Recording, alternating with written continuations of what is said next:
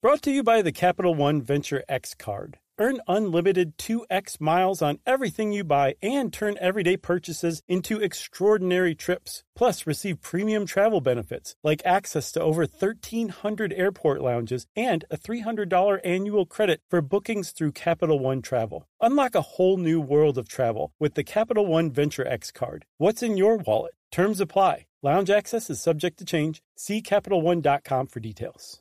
The national sales event is on at your Toyota dealer, making now the perfect time to get a great deal on a dependable new car, like a legendary Camry, built for performance and available with all-wheel drive. You can count on your new Camry to get you anywhere you need to go. Or check out an affordable and reliable Corolla. With a trim for every lifestyle, from the hip sedan to the sporty hatchback, there's a Corolla built just for you. Check out more national sales event deals when you visit buyatoyota.com. Toyota, let's go places. Welcome to Stuff You Should Know from HowStuffWorks.com.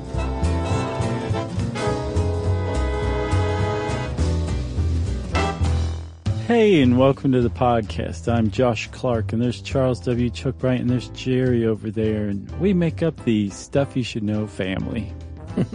The peace-loving, acid-loving, non-murdering, nice family. Did I say acid-loving in there? You did. Oh. It's weird. I just meant peace-loving, non-murdering family. Yeah, and you know what? Hopefully there are no kids listening to this one anyway. So we can let everyone else know that we take LSD before every episode. Sure. I mean, the slogan of our show is Wowie Zowie. Yeah, so COA, for those of you who did not see the title, if you're listening to your kids about the Manson family murders without a COA, then you need a parenting COA. Yeah, for real. But there are lots of grisly details in this, so obviously you may want to skip this one on a family picnic. Yeah, it might kind of bring it down a couple of degrees. It might be a drag, you know? Probably so. Speaking of drags, Chuck, I'll tell you who is a drag. Charles Manson. He was. So like there's this reputed legend that Charles Manson tried out for the Monkees and was rejected, and that was ultimately why he ordered these grisly murders that we'll definitely get into. But it turns out that's absolutely false. Yeah, that I've heard that, and it always sounded to me like an urban legend. Well, so the thing is, it's got like all sorts of interesting facets to it, though, right? It's demonstrably false. He was in prison at the time the Monkees tryouts were held. But it kind of coincides with this larger part of Charles Manson's life that not everybody's fully aware of, which is that he wanted to be a star. He wanted to be a musical recording star. And he actually he made some inroads into that career. And I have read theories that it is possible that these murders were ordered as a means of venting Manson's frustration that his music career wasn't going as well as he thought it should. Yeah. And sending a message to some people in the music industry that he'd made contacts with to basically say, hey, I can't kill you because I need you, but I can kill other people to get you going and get my music career off the ground. What's the holdup? Huh. Which is just like the Manson family murders on their face as they're largely understood is nuts. But if that's the real thing behind all of this, that's just the depths of depravity, of human depravity that people are capable of. I bet that's not like the sole reason. But you know, like, if you really strip reasons down, like, what are motivations for things? Like, is it really, you know, to bring on Helter Skelter? Or is it because he was a frustrated musician? You know?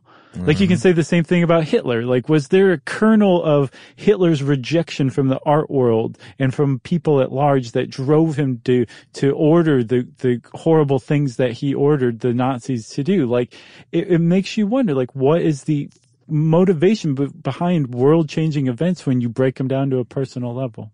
Yeah. I mean, well, Manson, to be fair, had mental illness and a lifetime of rejection. So, right. This could all factor in for sure. Yeah. But so, I mean, you asked for this article to be written, didn't you? Was this your jam? Yeah. Ed, the Grabster, we can, sort of petition him to write articles at times, and this was definitely one of them.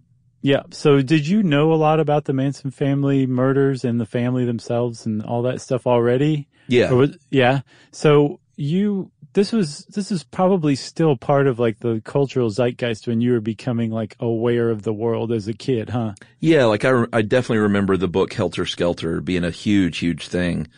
And I remember a time before like media was so robust when the idea of Charles Manson was just so terrifying to me. I do too. And then I got older and saw interviews and I was like, oh, he's just a little tiny redneck. Yeah. Like it all vanished. I was like, oh my God, he's just a little redneck. Yeah. I think that's what there were two things that kids of the 80s went through as far as awakenings were concerned, that the Soviet people weren't out to murder all of us. Yeah. And that Charles Manson was not actually scary. He was just a dumb redneck behind bars. Yeah, I mean, what he did was horrific, to be sure. So I'm not like minimizing that. But as far as the person, he was this larger than life, scary as crap dude to me until, interviews started coming out and sit downs with like Diane Sawyer. I was like, this guy's a joke. But for a little while there, he was legitimately America's worst nightmare because at the time, like a lot of people say, when the Manson family committed these murders and it came out, a couple months later that some depraved acid head hippies had actually committed these gruesome crimes that had captured the nation's attention, it suddenly gave the establishment, who had been looking for anything to lay on to hippies, to say, see, we told you can't be trusted. Your whole peace, love, free stuff, like that doesn't work. You can't do that because this is the outcome of it. Manson was that personified. And for for that reason, a lot of people say, this guy, these murders ended the summer of love and the era of hippies and ushered in the 70s. Yeah, for sure. I mean, timing wise, it just seems very natural. And Ed even points out, like even during the trial, that narrative was being laid down. It wasn't like years later, people look back and said this. And he also, I thought it was really interesting. I never really put it into context like Ed did, but, the moon landing, the very first moon landing, that is, happened 2 weeks before the Manson family murders, and then a week after the murders was Woodstock. So that was a nutty month. It really was. In America. And again, these murders, when they took place, they were just, no one had any idea who the Manson family was except for a handful of people out in LA and some cops that had run-ins with them, but they were not famous and no one realized that the Manson family had been responsible for these murders. They were just these gruesome unsolved murders in between the moon landing and Woodstock. Yeah. So a lot of people, let's start at what a lot of people consider the beginning, which is the night of August 9th, in a house at 10050 Cielo Drive, which is in Beverly Hills, up in the hills, right? Yeah. I looked up like 3 different places how to pronounce that, and they all said Cielo except for Diane Sawyer said cello. And I'm like, man, is Diane Sawyer wrong? No. About anything? No. Whatever she says is absolutely right. She could make turtlenecks right. I used to love turtlenecks. Sure. They had a real heyday for sure. You don't see them anymore. I used to wear them on Don't Be Dumb, but it was kind of a gag. I think I could still pull one off maybe, especially with the beard. Yeah, the beard would definitely help, because you could turn a certain way and be like regular shirt, turtleneck, regular shirt, turtleneck, just by moving your head and your beard out of the way. Yeah, and of course in the 80s I would rock the mock turtleneck regularly. Did you? I never really did. Yeah. Did you wear them with Z Cavaricis? No. Okay. It wasn't You didn't dress like AC Slater? No, it was sort of believe it or not, there was like a post-preppy thing where the mock turtleneck was acceptable and not cheesy. Really? In a preppy sense. I gotcha. Because I was sort of a prep before I became a human monster. I could see that.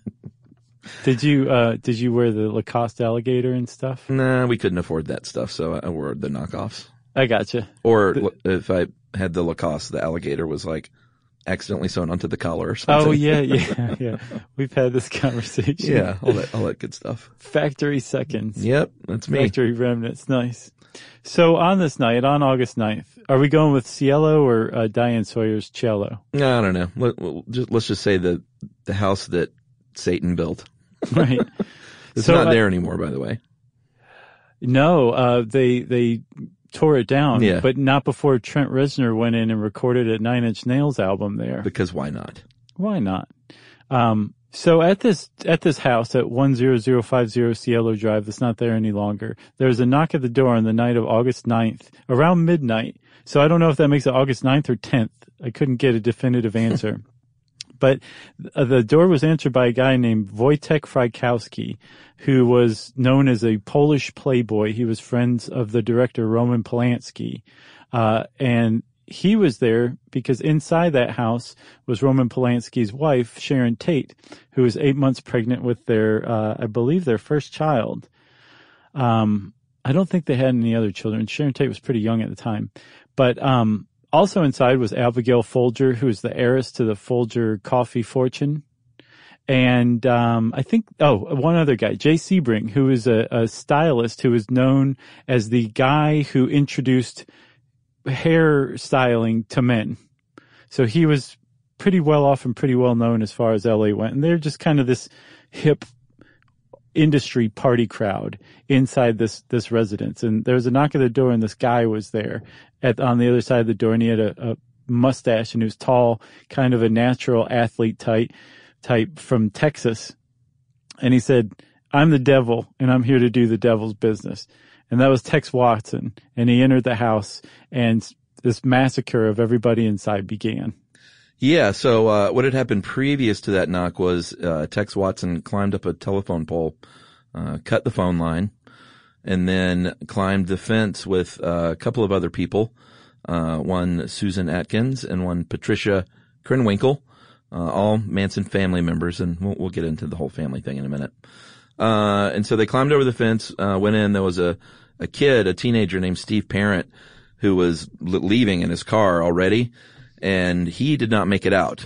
He was shot 5 times. He was slashed and shot 5 times by Tex Watson before he could get down the driveway. So one murder had already been committed on that property by the time they even got to the house. Yeah, and if any of these people, which you can definitely make the case, all of them were in the wrong place at the wrong time, Stephen Parent was just doubly so. He was visiting the caretaker of the house, so he had nothing to do with the Hollywood jet set people inside or the Manson family. He was just friends with somebody who was like a worker at the house, and he was leaving at the time too.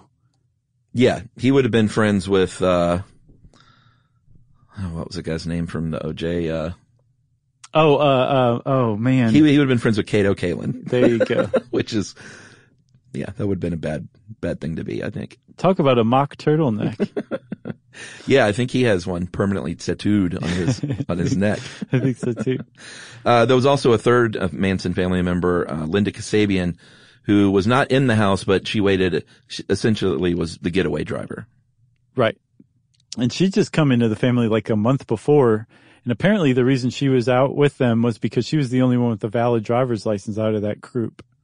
So Linda Kasabian sitting outside, Tex Watson, Patricia Krenwinkel, and Susan Atkins all enter the house, and they just start killing everybody.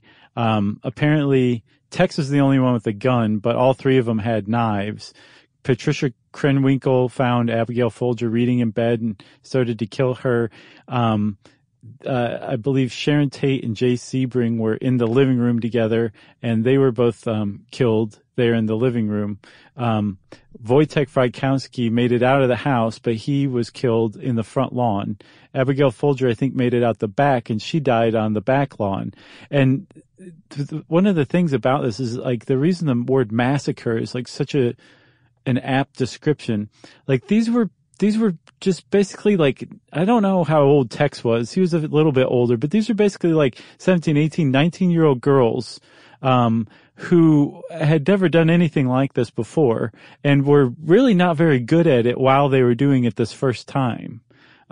And it was just bad for everybody. Apparently it was very brutal. There was a lot of fear and terror and a lot of pain and torment among everybody who was being killed in this house. It wasn't easy, clean. You wouldn't characterize it as like a hit. It was a massacre. Yeah, Abigail Folger herself was stabbed 28 times. And then Sebring and Frykowski, in addition to being stabbed, were also shot. And obviously Sharon Tate's unborn child was, killed in this process as well. Yeah. And supposedly, and this is a direct quote apparently, I guess from the trial, the directive from Charles Manson, and if you don't know this, I guess we should go ahead and say, Charles Manson, even though later on other people said that Tex Watson was more acting on his own and misunderstood Manson's directive, but Charles Manson ordered these killings, which we'll get into, but he told Watson supposedly totally destroy everyone in that house, as gruesome as you can. So in addition to the mutilation of the bodies and like post-mortem stab wounds, there was stuff written on the walls in their blood, like pig, and I think pig was the only thing written on the wall at this one. Right, on the front door. Which is obviously was a reference to cops at the time.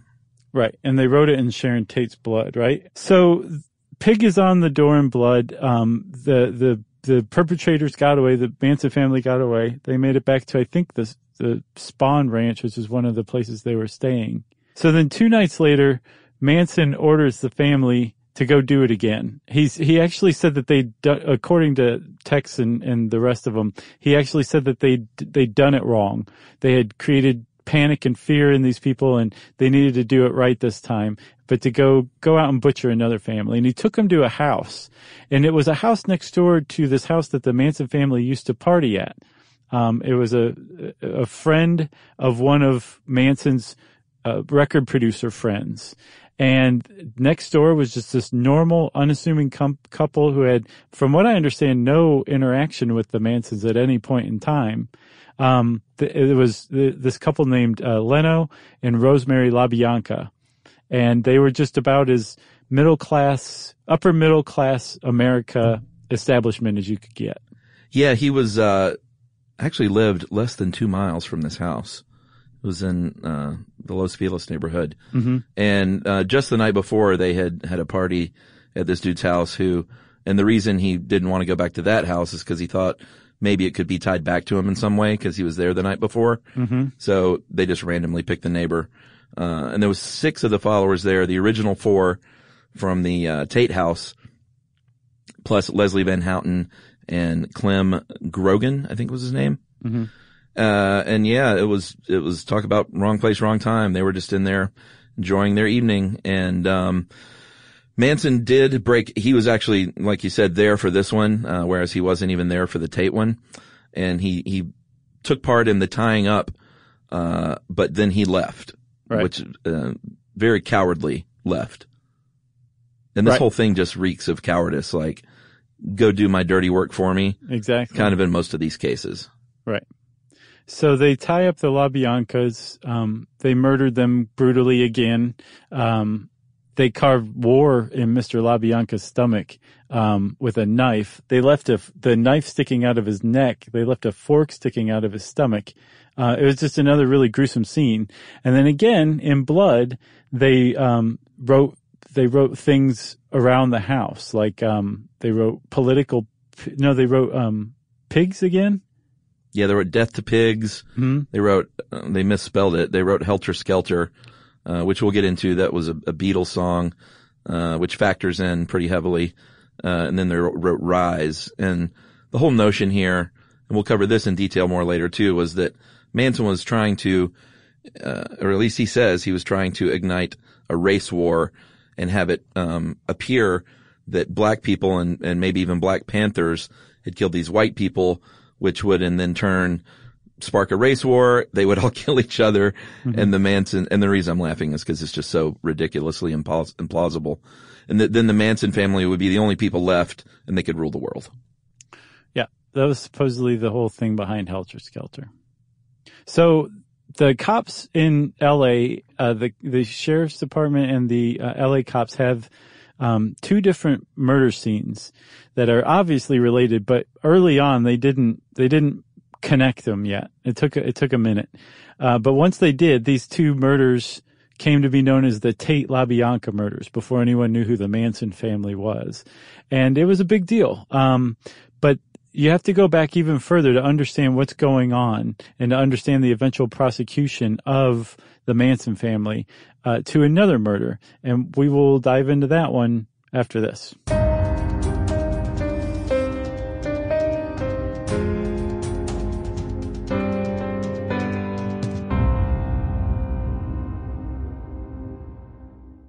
Hey Sarah, I love that spring break vlog you posted on Zigazoo. OMG, you watched it? Yeah, it was edited so well.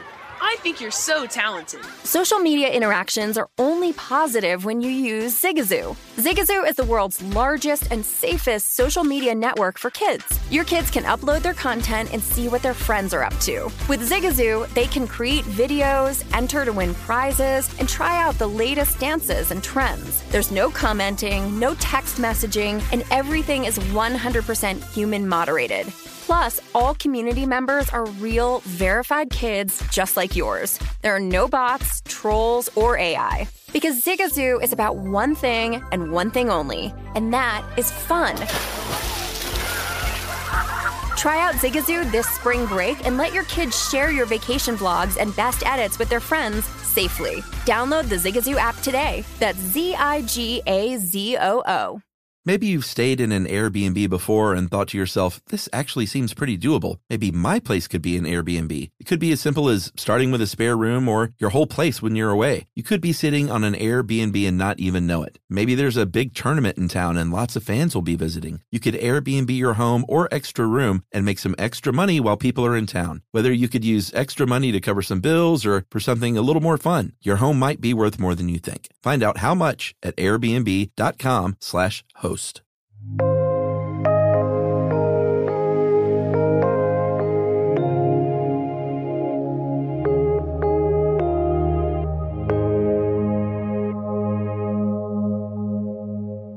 Okay, Chuck. So everybody knows about the Tate LaBianca murders, so much so that they're frequently called the Manson family murders. But it turns out that the Manson family was already involved in another previous murder a couple weeks before the Tate and LaBianca murders happened. I think in like late July of 1969, right? Yeah, I mean, there was one other murder, an attempted murder, and then a not quite attempted murder also. Right. So the one you're talking about, I think, is probably Gary Hinman, who he was, well, why don't you go and explain how he fit into this whole thing? Okay, so Gary Hinman was a music teacher who was a friend of the Manson family. I don't think he ever was considered like a Manson family member, but he was a buddy of them. And he either had a trust fund coming or there was a rumor that he had access to a trust fund of like $20,000. And so the Manson family went over to rob him. I think Bobby Beausoleil was the leader of that. They went over to rob him, or he had supplied the Manson family with a bunch of mescaline that they in turn sold to a motorcycle gang that was not happy that when it turned out the mescaline was bad, who wanted their money back. So the Manson family had gone to go get their money back from this guy. And apparently he had said, like, I don't have any money, but here, I'll sign over the title of my cars to you. Here are the keys. And at this point they had him tied up. And I'm not entirely certain why, but Charles Manson, and this is widely agreed upon, I think even by Manson himself, that Manson came over to the house to basically assist in like getting this guy to cough up his money. Maybe that's what it was. And he took a sword and chopped off part of the guy's ear. Yeah, and depending on who you believe, some say Manson actually ended up killing him. Other people say that Bobby Beausoleil ended up stabbing him to death. Manson was on the scene for this one, though, which was different than the other murders. And I guess it just depends on who you believe. It was Beausoleil was eventually arrested while driving that car of Hinman's. Mm-hmm. So Hinman's dead. Beausoleil's in jail. And you have to actually go back even further to find the first, at least attempted murder by the Manson family.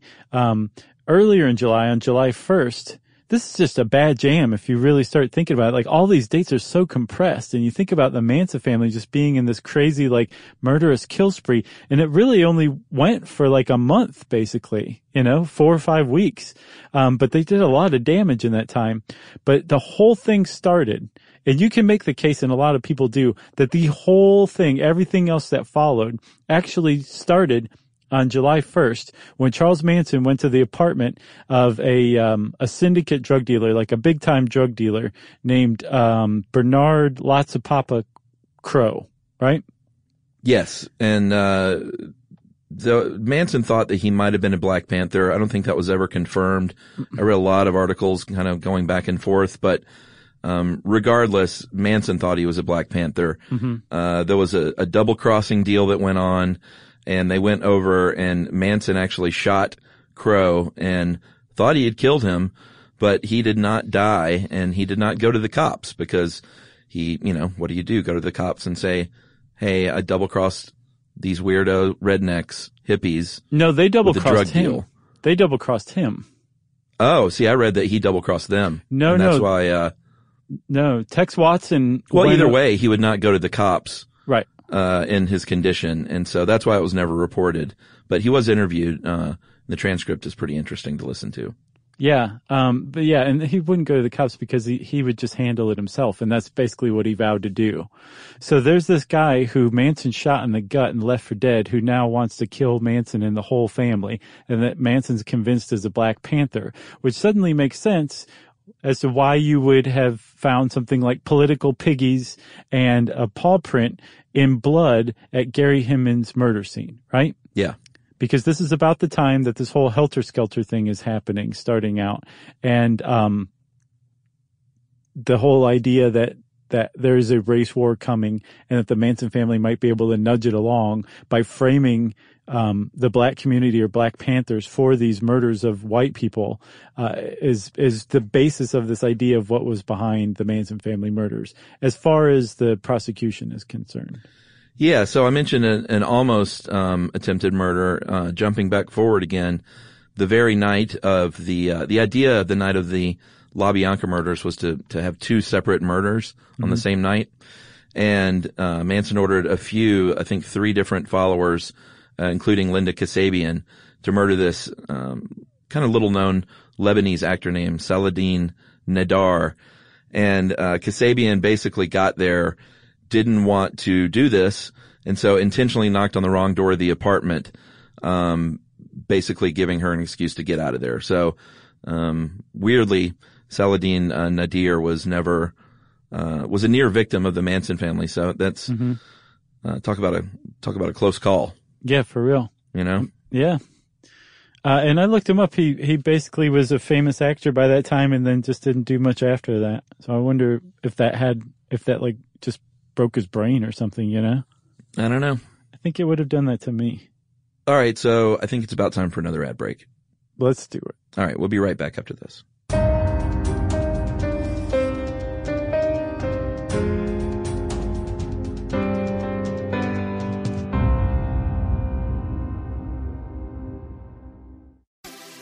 Have you heard about the social media platform for kids? It's called Zigazoo. It's a great place where kids like me can come together to make fun videos. Zigazoo is moderated by real, live people who review content before it's posted on the feed. Oh, I especially love the dance challenges. So much fun. Oh, and there's no comments or messaging, so you don't get any of that negativity that's all over other social networks. Oh, my friends love it. I love that it's kid-safe COPPA certified. I don't know what that means. It means it has built-in privacy protections for your online data. That's great, but I wouldn't be doing Zigazoo if it wasn't fun. She would not be doing it if I didn't think her data was safe. Zigazoo, the world's largest social network. For kids. Download the Zigazoo app today. Maybe you've stayed in an Airbnb before and thought to yourself, this actually seems pretty doable. Maybe my place could be an Airbnb. It could be as simple as starting with a spare room or your whole place when you're away. You could be sitting on an Airbnb and not even know it. Maybe there's a big tournament in town and lots of fans will be visiting. You could Airbnb your home or extra room and make some extra money while people are in town. Whether you could use extra money to cover some bills or for something a little more fun, your home might be worth more than you think. Find out how much at airbnb.com/host.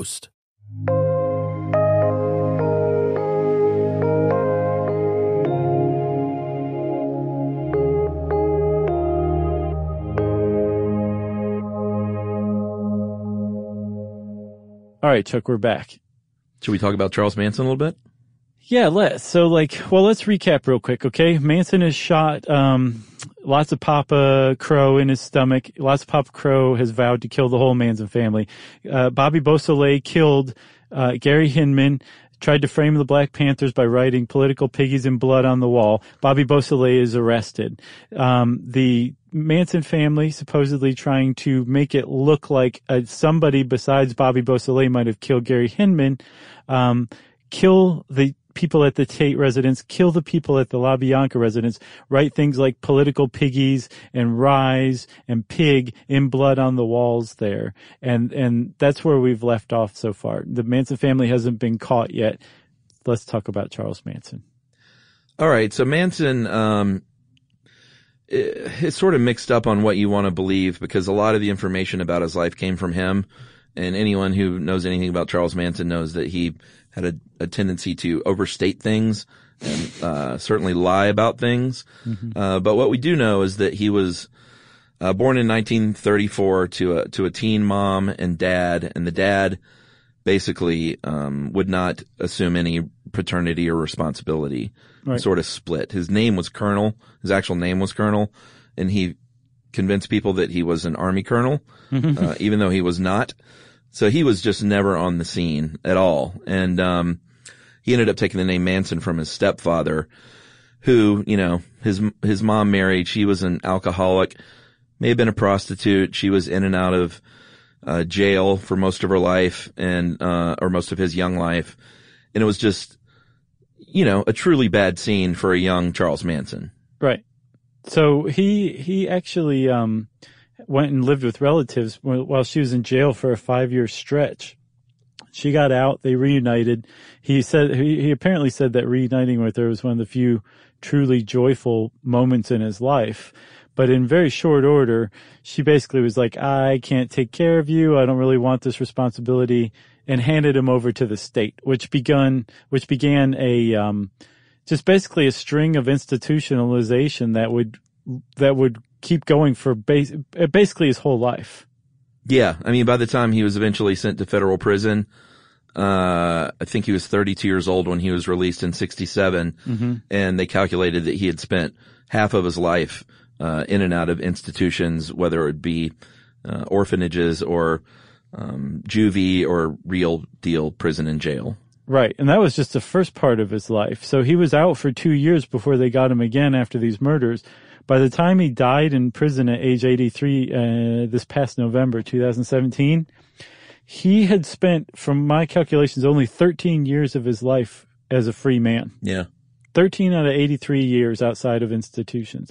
So he had a lot of the deck stacked against him. But you can also go back to, I think, March 1967 when he was released on parole from federal prison, where he was given a choice. Like, hey, man, here you go. You're out. You can decide what to do with your life. Do you want to go straight? Do you want to go have a nice family? Do you want to just be a productive member of society?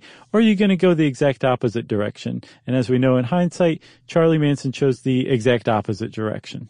Yeah, I don't know if he was ever officially diagnosed, but I did see that doctors over the years and mental health professionals say that he was probably schizophrenic, suffered from schizophrenia, and had a paranoid delusional disorder at the very least.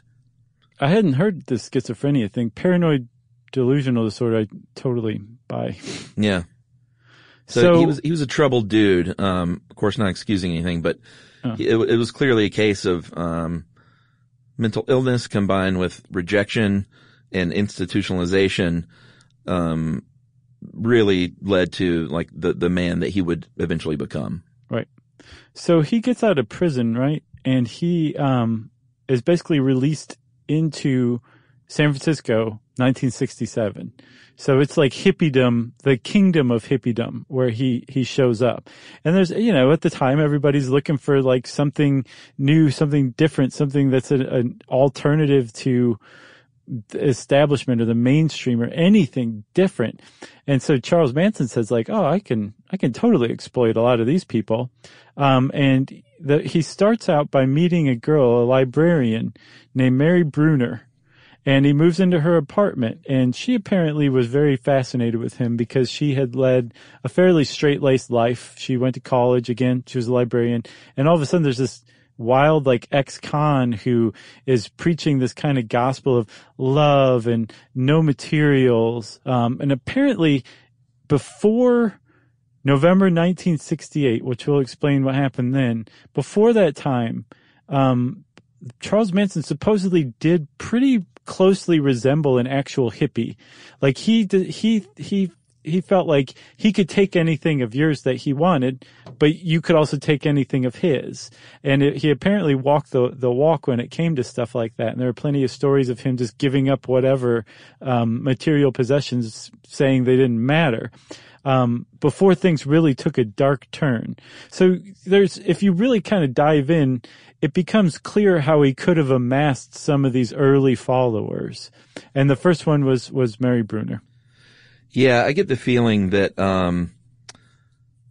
this probably would not have happened in any other era other than this generation when, we talked about it in our brainwashing and our cults episodes where this time it was just a weird time in America and people were really, I don't know about prone, but at least ripe for the picking when it comes to falling into, situations like this and believing these, what look like crackpots to us now.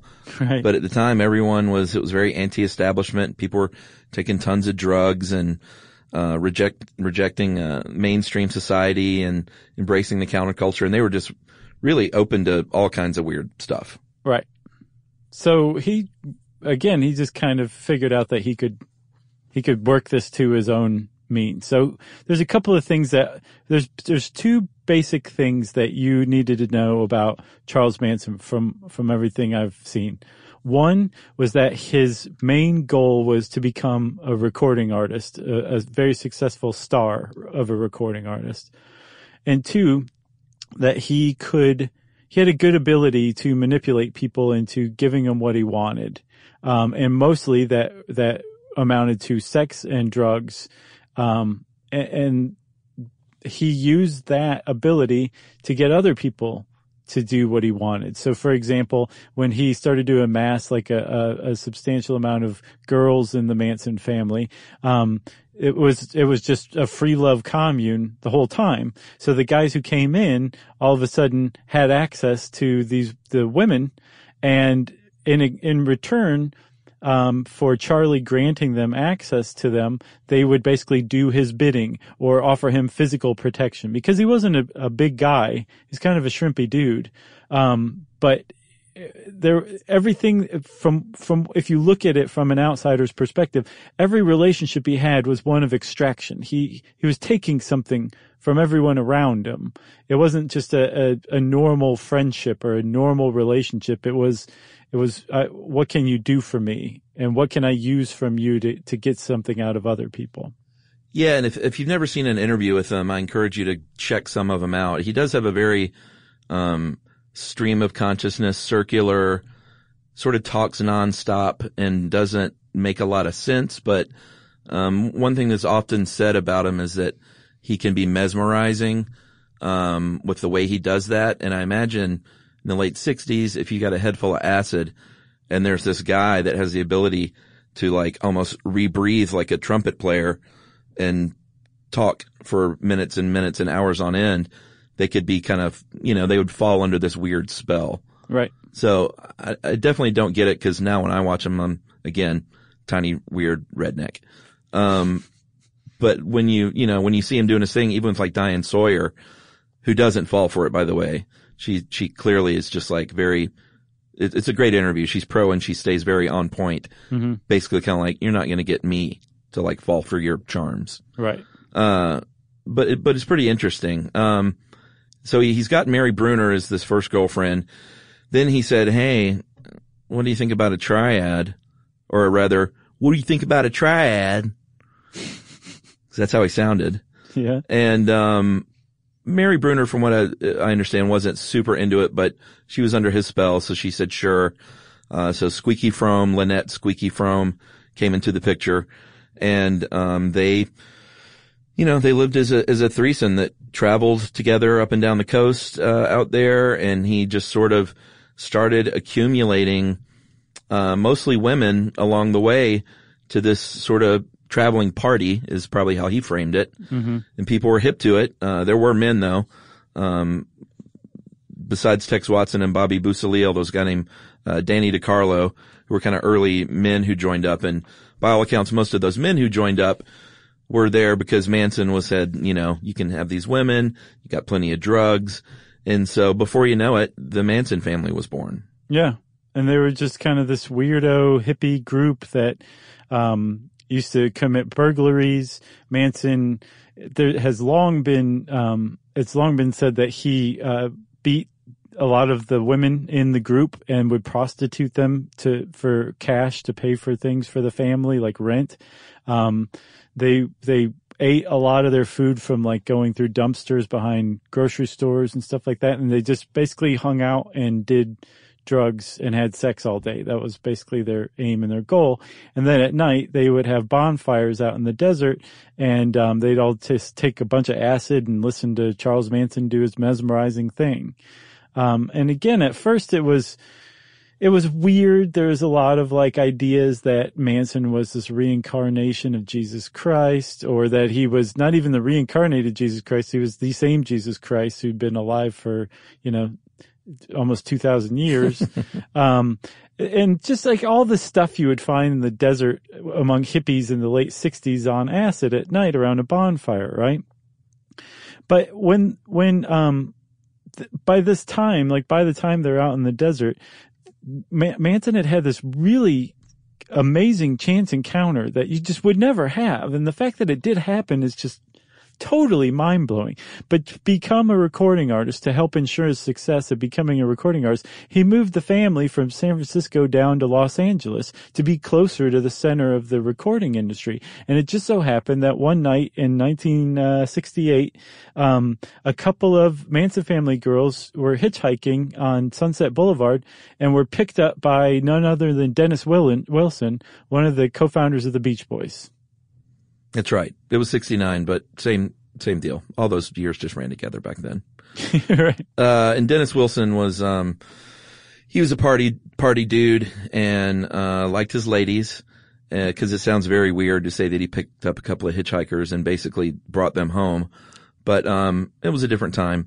And, like I said, he was a party dude. So they ended up being, Ella Jo Bailey and the aforementioned Patricia Krenwinkel. Mm-hmm. So they move in, basically, and he goes to the studio, comes home, and the Manson family had moved in, which, again, it sounds really strange, but at the time, Ed says he was frightened. I get the feeling he was more like, what trip are you on? Not like, oh my God, I need to call the cops. Yeah, because they lived there for a while, like he let them live there. Yeah, I think it was partially out of fear. I read an interview with Charles Manson where he was talking about Dennis Wilson, and he was like, I'd say whatever. He'd just lay his weirdo trip on Dennis Wilson, and Dennis's response would be like, yeah, man, that's cool. Look, I gotta go. I really gotta go do this thing. Just always trying to get away from Charles Manson. So maybe he was afraid that they were gonna kill him. Maybe he liked having access to like all this free love from all the Manson family women. Or maybe he just felt like he couldn't get out of it. But he did let them live there for a few months. It wasn't like they crashed there for a weekend. They moved in. They wrecked his Ferrari. Yeah. They met a bunch of his friends. It was a big it was a big deal that Dennis Wilson came into Charles Manson's life, because it really bolstered this idea that, yes, he is going to become a recording artist. Because not only did he hang out with Dennis Wilson, he hung out with a guy named Terry Melcher, who was a record producer, hung out with another guy named Phil Kaufman, who was a record producer, and he met all these people in the industry who were in a position to get Charles Manson's career off of the ground. And when you're dealing with this crazy little ticking time bomb like Charles Manson, who wants you to do something like get his music career off the ground, but you don't think his music is good enough to actually launch, you got a problem on your hands. And Dennis Wilson and his buddies all knew this. Yes, and two quick things here. One, big shout out to Dennis Wilson's only solo album, Pacific Ocean Blue. Is it good? I think it's great. I got to check that out. And I love the Beach Boys. I mean, Dennis Wilson was clearly not the brains or voice behind the Beach Boys as the drummer, but and he was always sort of, I think, kind of picked on a little bit for not being the most talented dude, and he was just in the band because he was handsome and related. But I think Pacific Ocean Blue is like one of the great lost classics. I'll check it out. It's very good. He was supposedly also the only true surfer in the band. Yeah, exactly. And the other thing was that Terry Melcher, that producer that you mentioned, the reason he factors in so heavily is because he actually lived at the Tate house in Beverly Hills before Tate and them moved in. Yeah. So that was sort of the connection there. I guess Manson was going to kill him, right? No. No? So here is what a lot of people think. They think that, again, he was sending a message to Terry Melcher saying, I can't kill you, but I can get close to you, and I know you're going to hear about this because this happened at the house you were living in a month or so before. I'm just going to go in and have my people indiscriminately slaughter whoever's there, but this is you. This is what's going on. He supposedly was well aware that Terry Melcher didn't live there any longer because he'd spoken to the guy who actually owned the house and was asking him where Terry Melcher went, and all the guy would tell him was Malibu. So he knew it wasn't Melcher in that house anymore. Gotcha. All right, so they eventually leave Dennis Wilson's house. Dennis Wilson's like, you guys are great and all. The ladies are nice. The acid is decent, but it's time for you to go. So they leave in 1968 still, and they go to Spahn Ranch, which you mentioned earlier, SPAHN, and it was kind of weird that they ended up living here, but it was out in kind of the outskirts of LA. There are lots of ranches, like the Disney Ranch or the Universal Ranch, where they shoot a lot of stuff, and they have old sets that are still there, whether it's MASH or Planet of the Apes or just an Old West set. And Spahn Ranch was one of these that had closed down, and it was an Old West set. And they actually it's a state park now, but they did have permission to live there. They didn't just squat there. They sort of had a little agreement to do a little maintenance work, and they were allowed to stay. So some of them are there.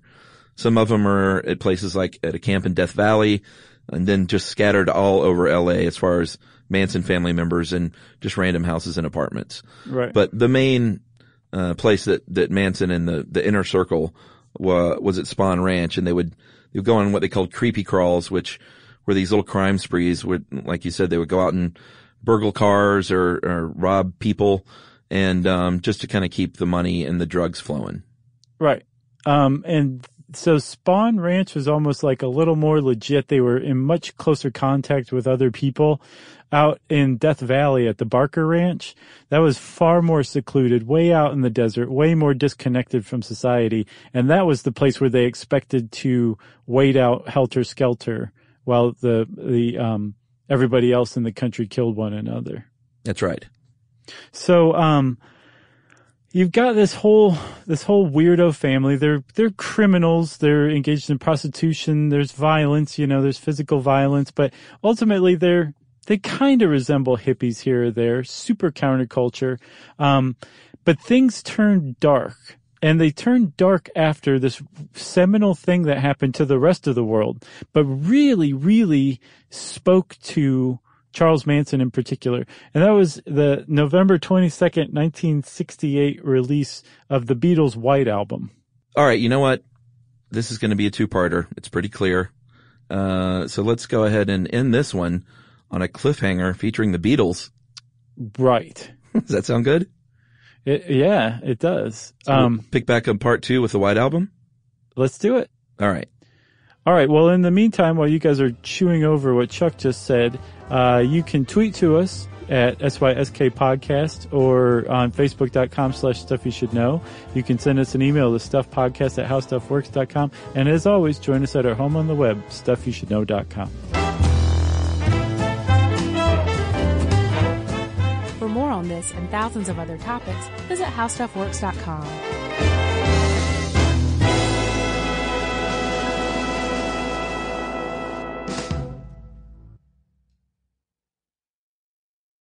Hey Sarah, I love that spring break vlog you posted on Zigazoo. OMG, you watched it?